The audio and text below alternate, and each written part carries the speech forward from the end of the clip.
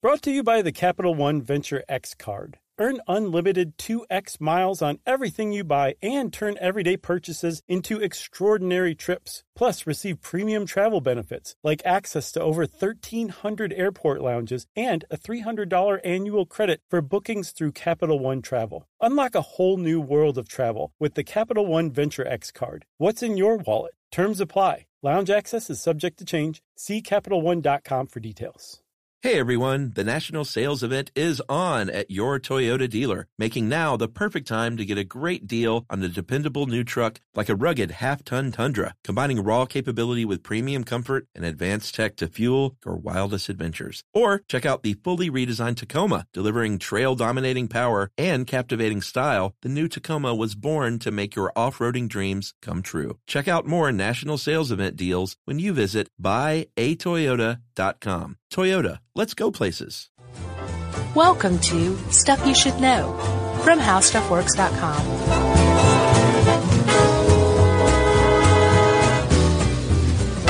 Hey, and welcome to the podcast. I'm Josh Clark. There's Charles W. Chuck Bryant and Jerry over there, and this is the Lighthouse episode. Take one. Can I just go ahead and say that I love lighthouses? Do you? Love. Already before, like, you fell in love with them researching this? Both. Like, I grew up going to Honey Island, South Carolina. Not every year, but we went quite a few times near Beaufort. And they have a lighthouse, and it was one of my favorite things to do as a kid, was climb the lighthouse. And I would, if I'm near a lighthouse now, ever, I will go climb it. The outside? I will seek it out and then shimmy up the outside like Spider-Man. No, I will seek it out and go look at it and then climb it. And this article just made me love it even more. I have a Precious Memories lighthouse, too. Ooh, let's hear. Marblehead Lighthouse near Catawba Island. Which is where? What state? By Sandusky in Ohio. Okay. On Lake Erie. Yeah. And it was same thing. When I was a kid, we used to go vacation on Catawba Island, and we would go to that lighthouse every once in a while. I don't remember ever going inside, though. Oh, really? It might not have been open because there's no reason why you would go to a lighthouse more than once and not go inside, climb it up. Yeah. But I don't remember ever going in. But it or was, maybe you were just like, well, it looks nice from down here. Yeah, I would have climbed it. I was a climber. Yeah, me too. Yeah. But I think the other thing that factors in for me is I found I really love antiquated systems that could still be viable. Yeah. Like post-apocalypse, you could fire up lighthouses again. Sure. With a fire. Yeah, and it would work. Yeah, it would. And I think that's a weird thing with me that I love stuff that's still around that you could use if need be. Right. You know? I've never really looked at my environment that way. Yeah? Like to see what was going to be standing after an apocalypse. Maybe I should. Well, I don't know about standing, but let's say there was some weird domino effect type thing, like that movie where electricity and internet and everything went out. Right. And people turned on each other. You could still light a lighthouse and boats could find their safe harbor. What movie are you talking about? The Domino Effect. Oh, really? There's a movie like that? Called that? Yeah. Oh, I didn't know that. I think that was called with Elizabeth Shue and Agent Mulder? Cooper. Agent Cooper from Twin Peaks. Kyle, what's his face? MacLachlan. Yeah. And he is so great as the mayor in Portlandia. Yeah, he is good. I love that guy. I think it was called The Domino Effect. All right. If not, that was essentially what happened. There was a domino effect. Like a blackout, right? Yeah, that just and it created a domino effect that things kind of spun out of control. You're talking about Fury Road. Oh, right. Sorry. So, Chuck, I love lighthouses too, but I knew virtually nothing about them until researching this. Yeah. And, if you think about them though, it's like you were saying, after the apocalypse, they'll still be standing. You just need to replace the electricity with the fire. And then you'd have basically what lighthouses have always been, which is some sort of highly visible signal. For most of the time, it was a fire, either a wood fire, or coal fire, or tar fire. Yeah. That you could see that was meant to signal to ships that, hey man, there's some treacherous waters around here. Yeah. It's one of the main things that they did. And as the light got better and better, one of the roles that lighthouses played was not just to say, careful in this area. We went to the trouble of building a lighthouse here because it's so treacherous. Right. But also, check out these rocks. Yeah. See this with this light? Uh-huh. There's some rocks there. Yeah, like literally lighting up a harbor. Yeah. Well, because there was no light otherwise. Right. And then the other role that they play is in the daytime, right? Because lighthouses, I don't think that they actually keep them on 24 hours a day. It's highly inefficient on a cloudy day. Yeah. If it's foggy, they'll turn it on and start sounding the foghorns, which we'll talk about. But for the most part, in the daytime, it's off. But a lighthouse still serves a purpose during the day because they don't decorate them the way that they decorate them just for looks. Right. They do it so you can differentiate one lighthouse from another. Yeah, like this one looks like a barber pole, so I Right. know I'm near North Carolina's Cape Hatteras. Exactly, right? Yeah. And there's like a whole book called The Light List where it has pictures of them and it Did has... you get your hands on that? No. I meant to look it up, but I ran out of time. I'll bet it's neat. I bet it's neat, too. By the way, that movie is called The Trigger Effect. I have heard of that one. There was a movie called The Domino Effect, but it's not the same one. What about The Butterfly Effect? Remember that? Ugh. Garbage. That was the Cooch, right? Yeah. Man, why does he haunt us? I don't know. He comes up a lot. All right, where were we? Were we in the lighthouse? We were talking about the day mark. Yeah. Pretty neat. But there's also what's called the light signature, right? Yes. Where that's we're going back to nighttime again. Yeah. Sorry I to could tell keep 'cause- reversing. The sun's going up and down. Well, you turn the lights off, it got weird. It is a little weird. Yeah. It's all right. Jerry, are you still here? She's here. So at night, the light has its own flashing signature, light signature, and that's also in the light book too. And there's actually a number of different ways that a light can flash, right? Who knew? I didn't know. You've got the fixed, and that is, of course, if you just have a light on saying, we're open. Yeah, it shines continuously. Come on in. It's the Waffle House. You have the occulting light, I love this one. the creepiest of all lights. It has longer periods of light than dark. And it flashes 666. And a flashing light has longer periods of dark than light. So occulting and flashing are just sort of inverse of one another. They're two sides of the same coin. That's right. Can't have light without the dark is the whole premise. And then you have the isophase light, that's equal light and dark with its, signature blips. Yep. And then a group flashing light. Super 70s. Yeah. It has a regular repeating number of flashing lights. It's the same pattern, right? Yeah, and there's actually a really famous one of those. The Minot's Ledge light in Boston. It was very famously known as, I think it still is, the I Love You light. Because it would flash 1, then it would flash 4, and then it would flash 3. So ILOVEYOU. So it was like a very romantic light. That's how people took it. I didn't make that up. Oh, see, I thought it was I hate cow.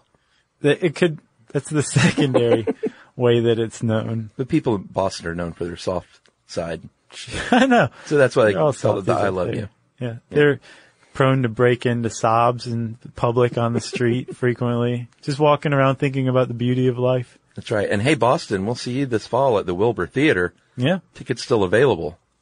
Just wanted to work that in. Nice. And then finally we have our alternating, we have the Morse code, which is what it sounds like. It mimics Morse code with dats and dashes.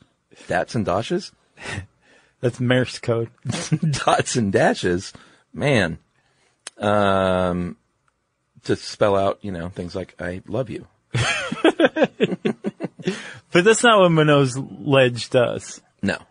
And Right. It's not Morse code. It's just 1, 4, and 3. Yeah. And people took it that way. I hate cow. And Minot's Ledge actually is pretty awesome to begin with. It's under 10 feet of water at high tide. Whoa. And they had to build it, I think in the 19th century, whenever the tide was out. So they only had like X amount of hours in a day during low tide when the ledge was exposed. Interesting. But it's still there. It's a tough cookie. Wow. But Josh, these are all sort of modernish, but although old, they can go back to 1200 BC. Homer's Iliad. They mention a lighthouse. Yeah. crazy. And I mean, like, we're talking basically a huge bonfire on a cliff. Yeah, exactly. You know, not like not like Minot's Ledge or anything, but it still qualifies as a lighthouse. It was the premise behind it. Yeah, exactly. I sounded weirdly defensive just now about that. Yeah. It's still a lighthouse. Yeah. Like you had said, you would have like either wood or coal burning on a long pole. Mm-hmm. And then finally in the 18th century, they started using lanterns, which is a little more probably controllable. Yeah. The problem was they kept running into, was that the oil or coal would smudge the lantern, the glass around the lantern. And so the glass top, the whole thing where the light is, that you can walk around in, that's the lantern of the lighthouse. Yeah. And if you're burning a coal fire in there, it's going to get sooty pretty quick. Yeah. That's one of the main jobs of the lighthouse keepers, to wash windows. Right. The problem is in between washings, which they did at least once a day normally. Yeah. The light would degrade as the soot built up. Right. So they figured out, we need better fuel than coal or tar. Who thought to use tar? Let's burn the dirtiest thing on the planet inside. They were working with what they had at the time. So they figured out, especially in New England, that they could use things like blubber and lard, which they did. Yeah, from whales. Burns a lot cleaner. And then they also figured out, hey, you know what? This flame is okay, but wouldn't it be great pre-electricity if we had something like electricity to beam this thing out there for miles and miles? Yeah. And a very smart physicist from France named Augustin Fresnel. I like Fresnel. That's cool. Fresnel said, all right, take my lens and do with it what you will. And he invented the Fresnel lens. He did. In 1822. And it's like what you would think it would be. It's a bunch of prisms that through magic can cast a beam like 20-something miles out to the ocean. Yeah. It's amazing. They concentrate they gather light from the top and the bottom and in the middle and basically just shoot it all back to a single magnifying point. Amazing. That just goes 28 miles. Yeah. That's a long at the way. max. Yeah. Yeah. And that changed everything and did a great job of handling the load until electricity would come around. And that's when everyone was like, you know what? We don't need these silly flames anymore. Let's just plug in a light. But you can still use a Fresnel lens with the light, and it's even brighter now. That's true. Like today's modern lighthouses use, or have produced lights between 10,000 candelas and 1,000,000 candelas. What's a candela? Did you see this reference? Like, this is the worst analogy I've ever run across. What'd it say? A candela is 1/200th the brightness of a 50-watt light bulb. Oh, okay, yeah. I know exactly how much a candela is. I also saw that it's roughly the brightness of a candle, which makes sense. And that's a much better frame of reference. So the brightness of 1,000,000 candles burning in the same place. Right. That's how bright modern lighthouses are. Okay. Not 1/200th of a 50-watt bulb. Let's take a break. Yeah, seriously. Let's go find out who wrote that and write a strongly worded letter. Okay.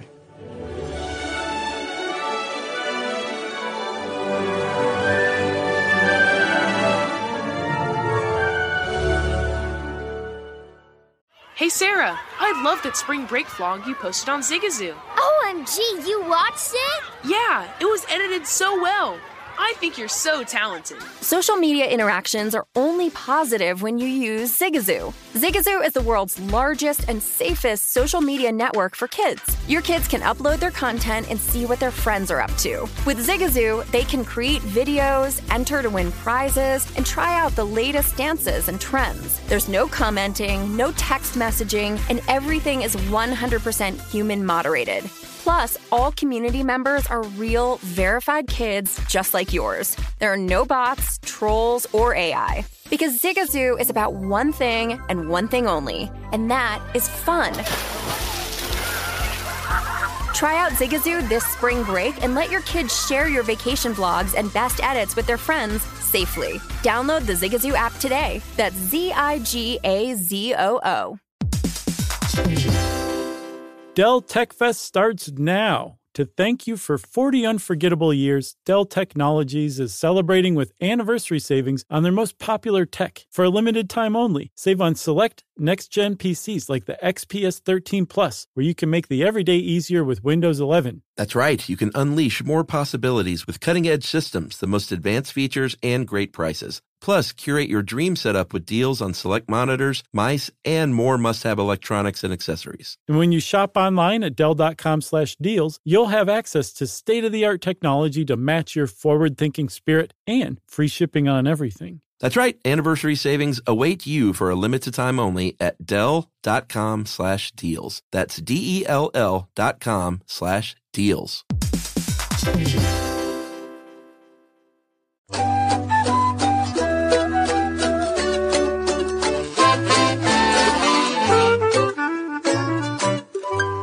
Well, that got ugly. So, I feel like we're still talking about the history of lighthouses, right? Yeah, sure. Well, were they were made of wood early on. But the problem with a wooden lighthouse and a massive burning fire of tar is that they can burn down and be washed out to sea, or in rough weather can just be knocked plumb over by waves. And but like I said, they used what they had at the time, and over the years they got sturdier and sturdier with steel and concrete and stuff like that. Well, even before over the years. Before over the years? Yeah, the Pharos at Alexandria, one of the 7 wonders of the ancient world, was this lighthouse at the mouth of the harbor to Alexandria, Egypt, right? Yeah. And it was around, I'm not quite sure when it was around. I think Which one? The Pharos of Alexandria. 270 BC, my friend. That thing was pretty sturdy. It took a massive earthquake to bring it down. Yeah. It was made of masonry. It wasn't made of wood, you know? Yeah. So it looks like lighthouse construction got dumber as the years went on. And then it got smart again. It just dipped down in the wood era and then came back up. Well, what you normally have is the lighthouse, which can be just a lighthouse, or there might be a fog signal building. There might be a boathouse. You might have a little house or apartment attached to it. You're right. And you might live there with your family in a very remote part of the world. All by yourself. Or with a couple of other dudes. Yeah, and take turns and take shifts. That's called a stag station. Yeah, and I think the other thing that appeals to me about lighthouses is I could have lived that life. Oh, yeah? Yeah, I can have seen myself dropping out and... You got a neck beard? Yeah. All you need is like a cable knit sweater and... Living up there all by myself. A corncob pipe. Really? Yeah. Grow my own crops and just sit up there and be quiet. Huh. No one bugging me. It's like, it appeals. Wow. Did not know that. I did not picture you as a lighthouse keeper. I could totally do it. Or a light keeper for short. This is another thing that I thought was remarkable in this article. We might as well mention it. Is that if there is a lighthouse near you that nobody operates, it is possible that you could own that lighthouse. Yeah. For $1. The National Historic Lighthouse Preservation Act of 2000, it got a process together where the Coast Guard, which is what runs the lighthouse biz now, right, the lighthouse racket, you can basically start a nonprofit or have a nonprofit, and at no cost, they will give you a decommissioned lighthouse if you maintain it and keep it open to the public. Yeah, for the most part, it's like preservation societies who are handling this. But if nobody wants it, they put it up for auction. Yeah. And then you can do what you want to. I can live out my dream. Yeah. And I wouldn't have to do the windows either. I could just live up there and be a crusty old hermit. Right. You know? We could do a Kickstarter to help you live out your dream, Chuck. Well, I have a family now. Let's do a few more years of stuff you should know first, though, before you go. Okay. Okay? Yeah. All right, so back to more modern times. We're building them out of concrete and steel at this point. They're a little more sturdy. You got your little keeper's house. You're not getting paid much money. How much money? Dude, not much. So this article says that they earned about $200 annually in the late 19th century. I went on to the Gee Whiz West Egg inflation calculator. Mm-hmm.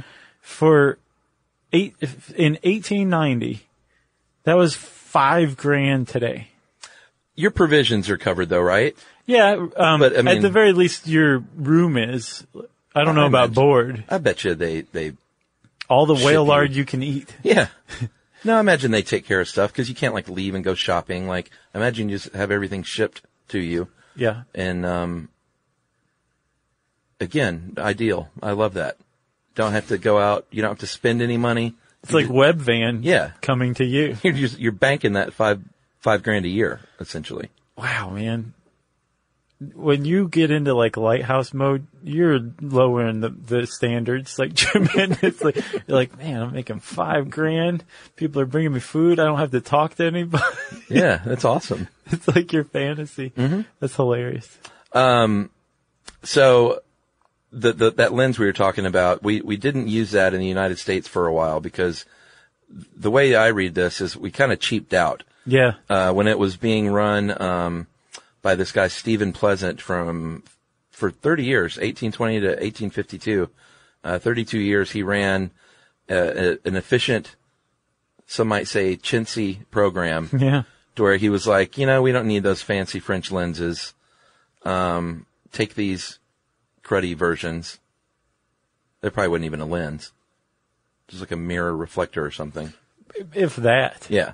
Maybe a piece of metal that somebody had to just stand behind the light with to reflect it. You're my mute assistant. Right. Be quiet.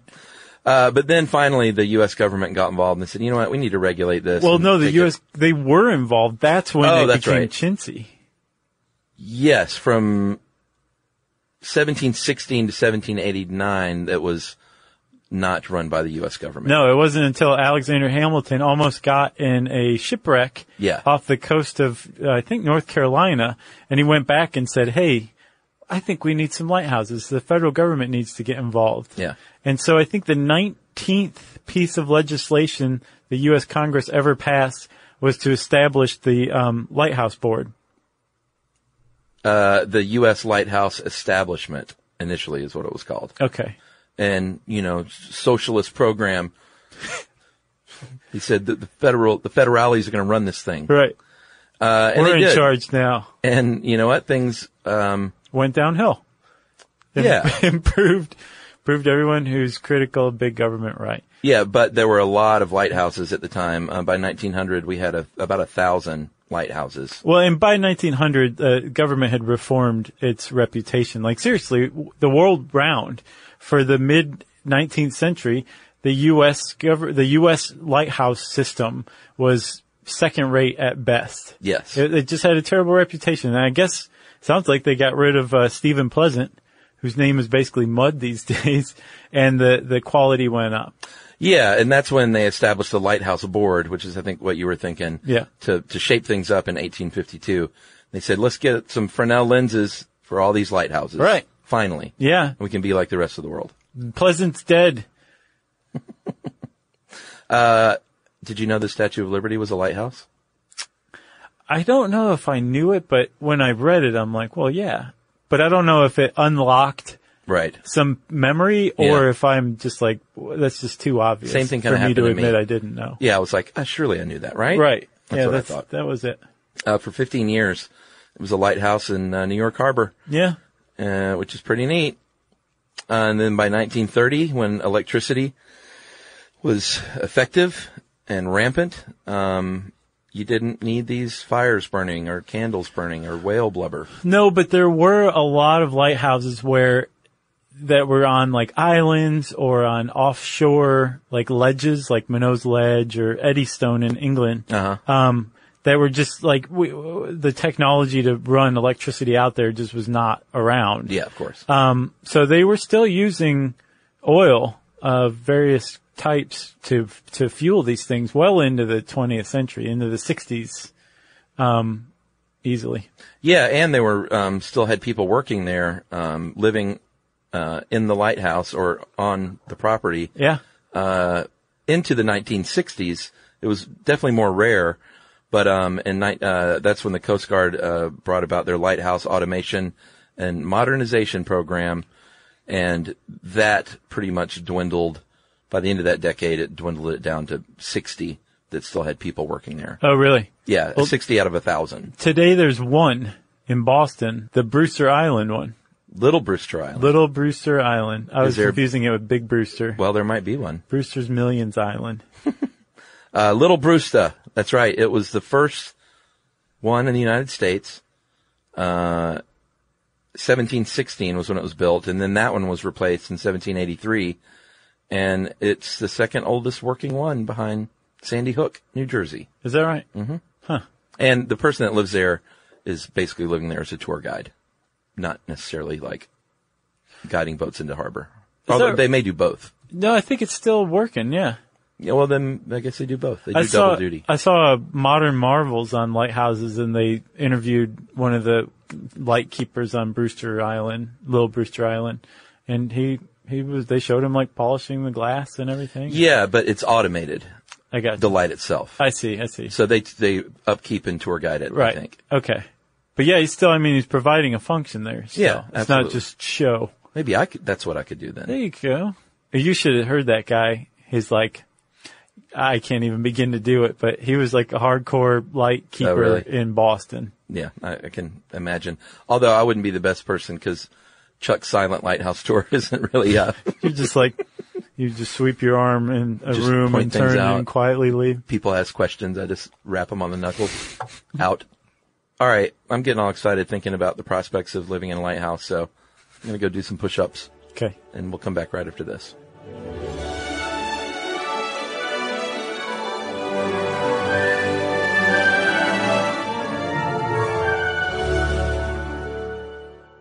Zigazoo has made me zigzag.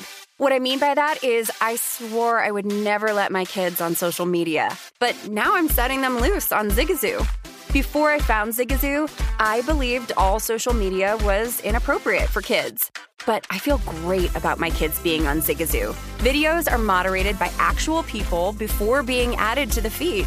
Zigazoo is a space for kids to post videos they've created and to share them with other kids just like them. And since there are no comments or messaging, you don't have to worry about mean comments on your kids' videos. And you need parental consent before joining Zigazoo. Bottom line, it's a space that prioritizes data safety for kids.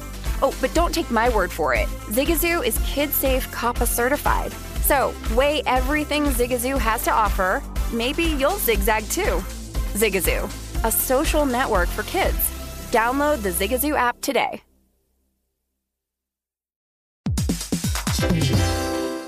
Dell Tech Fest starts now. To thank you for 40 unforgettable years, Dell Technologies is celebrating with anniversary savings on their most popular tech. For a limited time only, save on select next-gen PCs like the XPS 13 Plus, where you can make the everyday easier with Windows 11. That's right. You can unleash more possibilities with cutting-edge systems, the most advanced features, and great prices. Plus, curate your dream setup with deals on select monitors, mice, and more must-have electronics and accessories. And when you shop online at Dell.com/deals, you'll have access to state-of-the-art technology to match your forward-thinking spirit and free shipping on everything. That's right. Anniversary savings await you for a limited time only at Dell.com/deals. That's DELL.com/deals.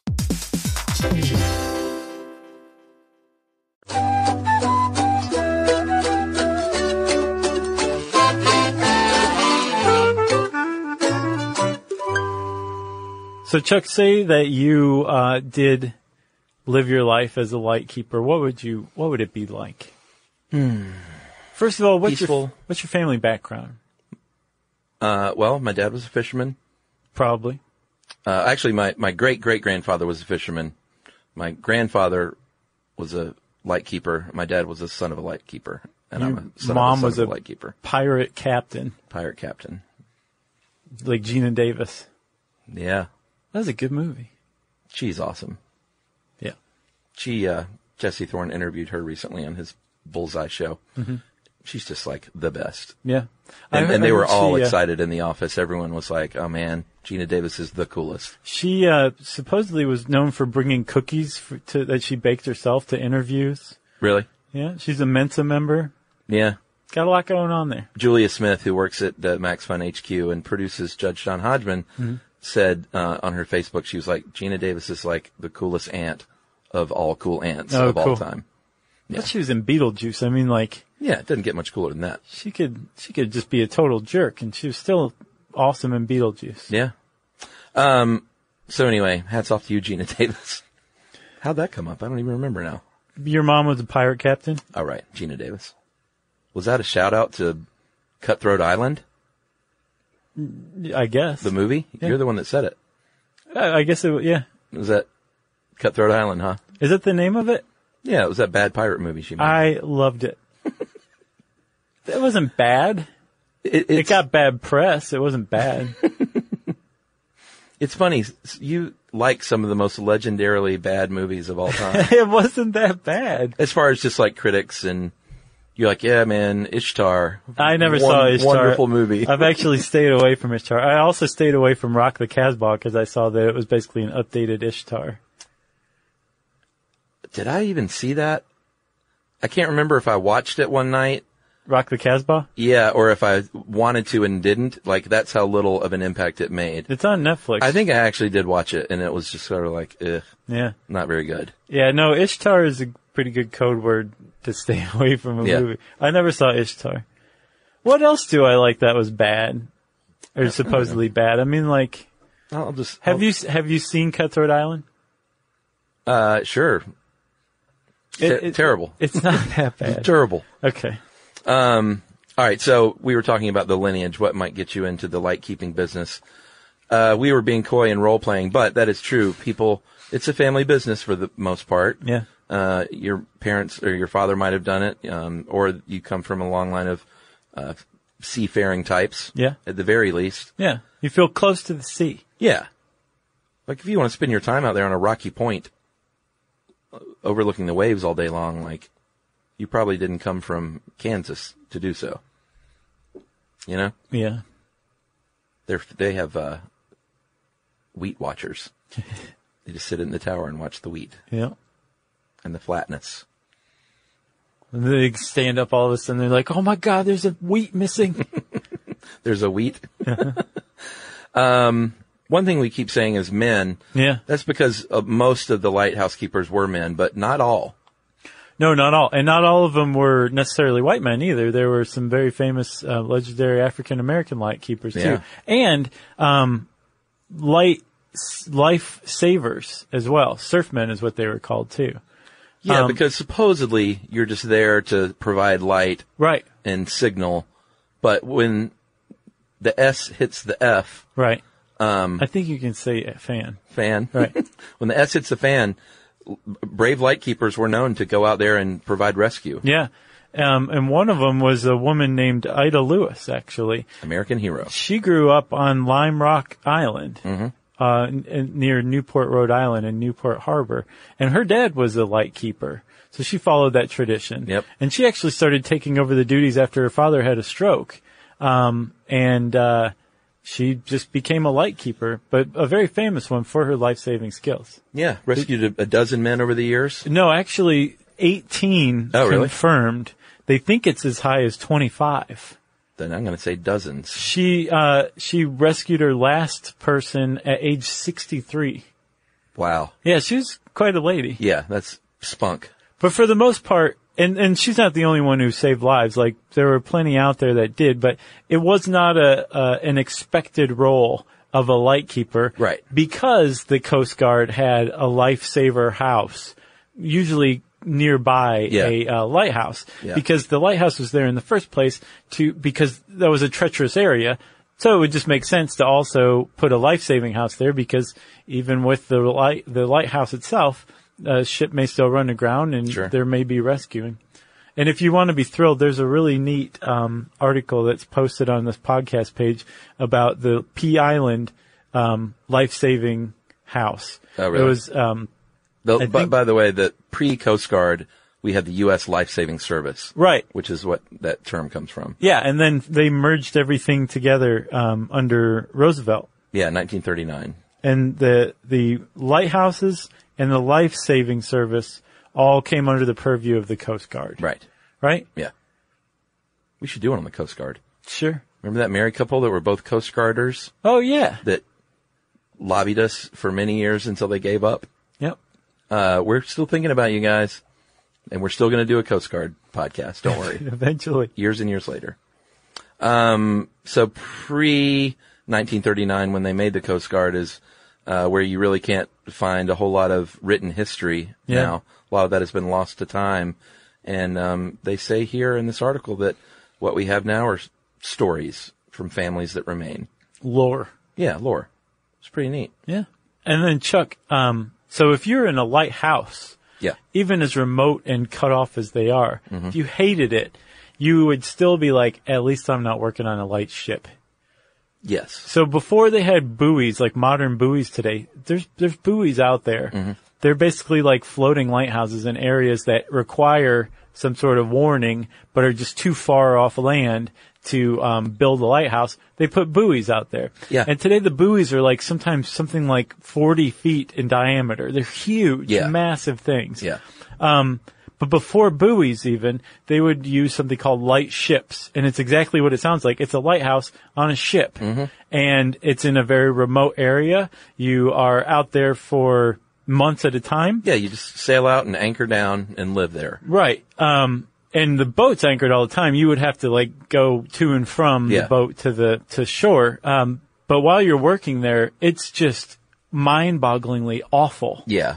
I bet there was a lot of like insanity Yeah. that would happen. Like when the fog rolled in, before the advent of foghorns, you would have to yank the bell's rope, the fog bell rope, every 10 seconds, 24 hours a day for as long as the fog was around. Crazy. Every 10 seconds you had to ring a bell. That was your job. And if you didn't, then you were risking the lives of anybody passing by in the area. So not cool, man. Not cool at all. No. No. But the light ships apparently were just about as bad as it got as far as boredom, loneliness, isolation, hatred of bells. The light ship had it all. You hate bells? I didn't. I never worked on a light ship. Oh, right. But I'll bet they hated bells. Yeah, it's loud. You would hear that in your sleep. If you rang a bell every 10 seconds for hours at a stretch. Yeah. You're not going to get that out of your head. Yeah, that's and no even fun. if you did, when you tried to go to sleep, one of the guys on the next shift would be out there ringing the bell anyway, so. Yeah, it'd drive you nuts. So let's talk about some famous lighthouses. Well, we already talked about the Pharaohs of Alexandria, which is the oldest known lighthouse, and at the time, they contend might have been the tallest thing on the planet Yeah. at 450 feet. That's super tall. Yeah, and it was masonry too. They found it in 1994 underwater. At the bottom of the ocean. They found pieces of it in Alexandria Harbor, I guess. You mentioned Eddystone Light already in Plymouth, England, which is, I guess that's where the fine gin comes from. Yeah. Still hitting Plymouth up. If anyone out there works for Plymouth, Oh man, it's such good gin. it's delicious. So is Leopold's. Leopold's gin? Yeah, it's American gin. Oh, really? Really good too. Is it good? That's my go-to American gin. Nice. Although I like most American gins, but that's pretty good. Have you had St. George? I love that stuff. Yeah, there's 3 of them. One of them I do not care for at all, Really. but the other 2 I like. I'll bet it's the Terroir you don't like. It's got a weird taste. Yeah, but People love it, but it's- I don't appreciate It's its it. own thing. It is its own thing. The fact that it doesn't have its own classification of gin like Old Tom or Jennifer or something Yeah, like yeah. that, it should have its own thing. Yeah, like foot gin. I love that stuff. It tastes weird. to me. Dude, it's really good. You know what it's really good with? Have you ever had Fever Tree Bitter Lemon? No. It's like a lemon limey citrusy drink, but without much sweetness. That with the Terroir. Gin and juice. Yeah. You know? But Fancy gin it'll juice. knock your socks off. Yeah, I don't care for it. And you know what? I'll just go ahead and bring you my bottle because Oh, okay. I've had like 2 drinks out of it. Okay. Tried to wrap my head around it. I will and take I it. just can't do it. I will email you tonight as a reminder. Yeah. Say, hey, I'll bring in that St. George. thanks, man. And also, by the way, I am now on, because you know I drink the dirty martini, but I don't eat olives, which is a little weird. You just like the juice? Yeah. The brine. Okay. With a twist. It's a little different. Oh, I know. I've had that. And for years, I would have emptied jars of dry olives in my fridge, and very little juice, is in there. Oh, I know what you're talking about now. So now I bought Dirty Sue Yeah. olive juice. Uh-huh. And you can buy it in a bottle, and I bought a box of it, and it just sits in the cabinet in my house. Nice. And so big shout out to Dirty Sue olive brine. Nice. Really dirties up your martini. What's your gin that you use for this? Well, I mean, I love Plymouth. Uh-huh. I love Hendricks. And our friends at Spring 44 Gin Dude. sent us gin they said it's all about the water. Yeah. And they have like the best water on earth. They made some Old Tom gin. Yeah. And delicious. it is delicious. Yeah. Like it made, I love Martinez's. Uh-huh. It's, Old Tom gin,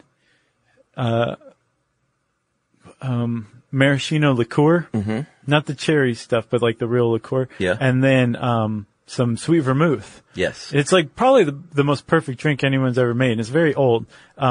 That made maybe the best Martinez I've ever had. That was good stuff. Well, for a while lately, I've been stirring. I got a little martini pitcher or a cocktail pitcher to stir. Yeah. But I'm back to shaking now because I found out that bruising gin is a total myth. Oh, so James Bond wasn't cuckoo? No, you can't bruise gin. Yeah. That's all just garbage. Do you use orange bitters in yours? No. Really brightens it up. Straight up Dirty Sue gin. I do use a little vermouth. Like, I know that people don't like vermouth at all anymore. But I Oh, do. really? Yeah, I see bartenders now don't even use any vermouth. That's not a martini. Well, agreed. That's a gin, a chilled gin up with some olive brine. So What kind dry. of vermouth do you use? Just the one in the green Italian bottle. What's that? Dolan Blanc? Yeah. That's good stuff. But I also found out recently that vermouth is a wine, and you don't just keep it on your shelf for 2 years. No. You keep it in the fridge for maybe a month. Yeah, didn't know that. So I've been drinking this old vermouth. You still can. It's not like you can't, but just for the best possible impact. Uh-huh. You want to just get that small bottle. Yeah. I learned that the hard way Yeah, I'm too. going to start doing that. Man, we should have our own cocktail show. We should. Because we talk about booze a lot. I Yeah, feel we like. don't need to. Let's Drink About It has that covered. Yeah, that's true. Our good friends at Let's Drink About It. Yeah, and thanks also to Ben who sent us some Ambler. Bourbon. Smooth Ambler. What was it called? Contradiction. That stuff is good too. That's right. Man, booze talk on lighthouses. Who knew? Oh, I bet you there's a lot of boozing that goes on at lighthouses. I'll bet too. This But I'll ties bet in they're not nicely. making amazing drinks with St. George and bitter lemon. No. They're just drinking that stuff straight out of the deer skin. Yeah, exactly. Where were we? Eddystone Lighthouse, Plymouth, England. Oh, yeah. That's how this got started. This thing it's a very rough area to have a lighthouse, and it seems like nature doesn't want a lighthouse there because over the years it has been knocked down and burned down many, many times. Yeah. This dude basically went out there by himself, Henry Winstanley, Yeah. in 1696. Yeah. And just started building this wooden lighthouse out in these rocks off the coast of Plymouth himself. Got captured by a French pirate, Yeah. released, and lit the thing in 1698. And he actually died. He deconstructed it and rebuilt it and died in the second version of it. Oh, really? It got swept away with him inside. But he Okay, was a so pretty cool cat. That was 1703. Then another one in 1708 was built. That burned down in 1755. And then a guy named John Smeaton, he was an engineer. He built one that was built to last for a little while. He actually came up with what you think of as the modern lighthouse. It's Oh, really? thick at the bottom, tapers at the top, and then it flares out right below the lantern. Right. And the reason most lighthouses flare out right below the lantern is when a wave comes up, and the waves can get that big. Sure. It won't ride up into the lantern. It will be thrown back out to sea when it hits the flare. Oh, it's a water guard. Pretty much. Interesting. Yeah. Did not know that. He was a smart dude. So that one lasted for 123 years, which was, as far as the Eddystone Light is concerned, an eternity. But eventually, the Trinity House, which is England's version of the Coast Guard, Of the lighthouse the lighthouse establishment, Yeah. they said, no, let's tear that thing down It's in it stood up 1882. this long, but we think it might not for much longer. But then they built another one. This one actually, they used almost a jigsaw puzzle The for one that's still for the there now. foundation. Yeah. Yeah. So when a wave hits it, it actually compresses together and becomes stronger when a wave's smacking into it. So that Pretty was there smart. for good. Yeah. Wonderful. We talked about Boston Light. There's also the Cape Hatteras on the Outer Banks of North Carolina, which is, I believe, the tallest one in the United States. It's 208 feet. And it's one of the most famous as well. It's the one with the black and white barber pole Yeah, it's very cool. design. Yeah. That's 63 meters for our friends everywhere else in the world. Did you know that one was in trouble? The sea was encroaching upon it, and they got some money together, Congress did, and moved this lighthouse 2,900 feet back inland. Yeah. Over the course of 23 days, they slowly moved it on tracks. Wow. It was pretty amazing. It was on that Modern Marvels one. It's like Fitzcarraldo. Sure. I got a few more fast facts unless you have something else. No, I'm done. 680 lighthouses remaining in the U.S. estimated out of that original 1,000 plus. 37 states have lighthouses. Just not Kansas. Not Kansas. Michigan has the most, don't they, of all the states? Yeah, 120 in Michigan. Because of the Great Lakes. I would imagine. Makes sense. Yeah. The East Coast has 391. West Coast only has 94.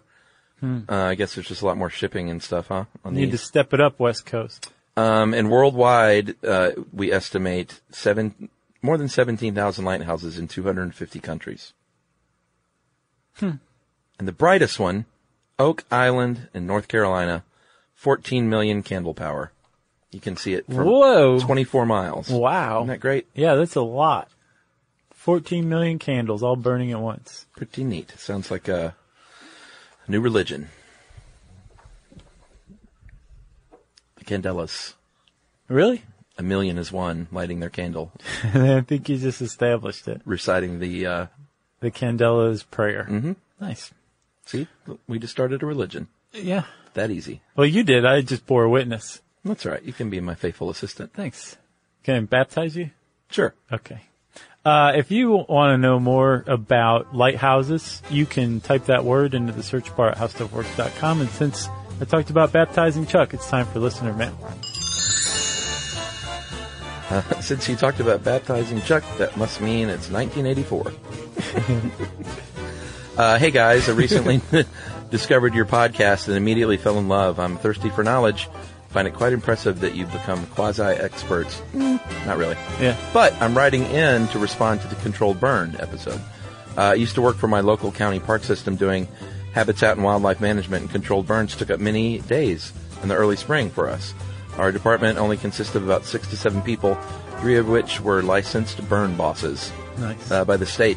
They make the burn plan, they light the fire, and basically coordinate and oversee the entire operation. I would make everybody call me Burn Boss Josh. Totally would. Additionally, local fire departments volunteer personnel and sometimes equipment, so they lend out their stuff, which is nice, and people, such as water trucks to assist. We also had quite a large number of park volunteers that go through our training and help on the fire line as well. That'd be neat. I would do that.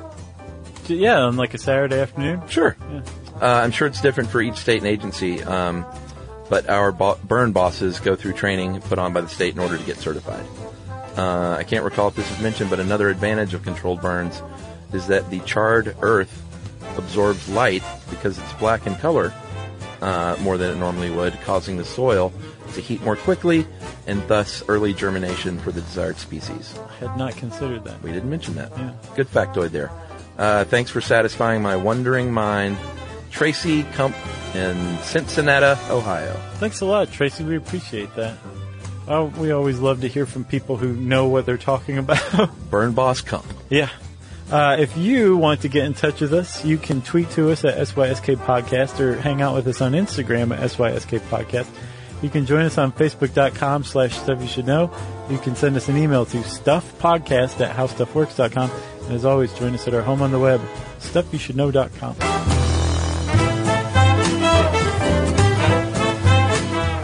For more on this and thousands of other topics, visit howstuffworks.com.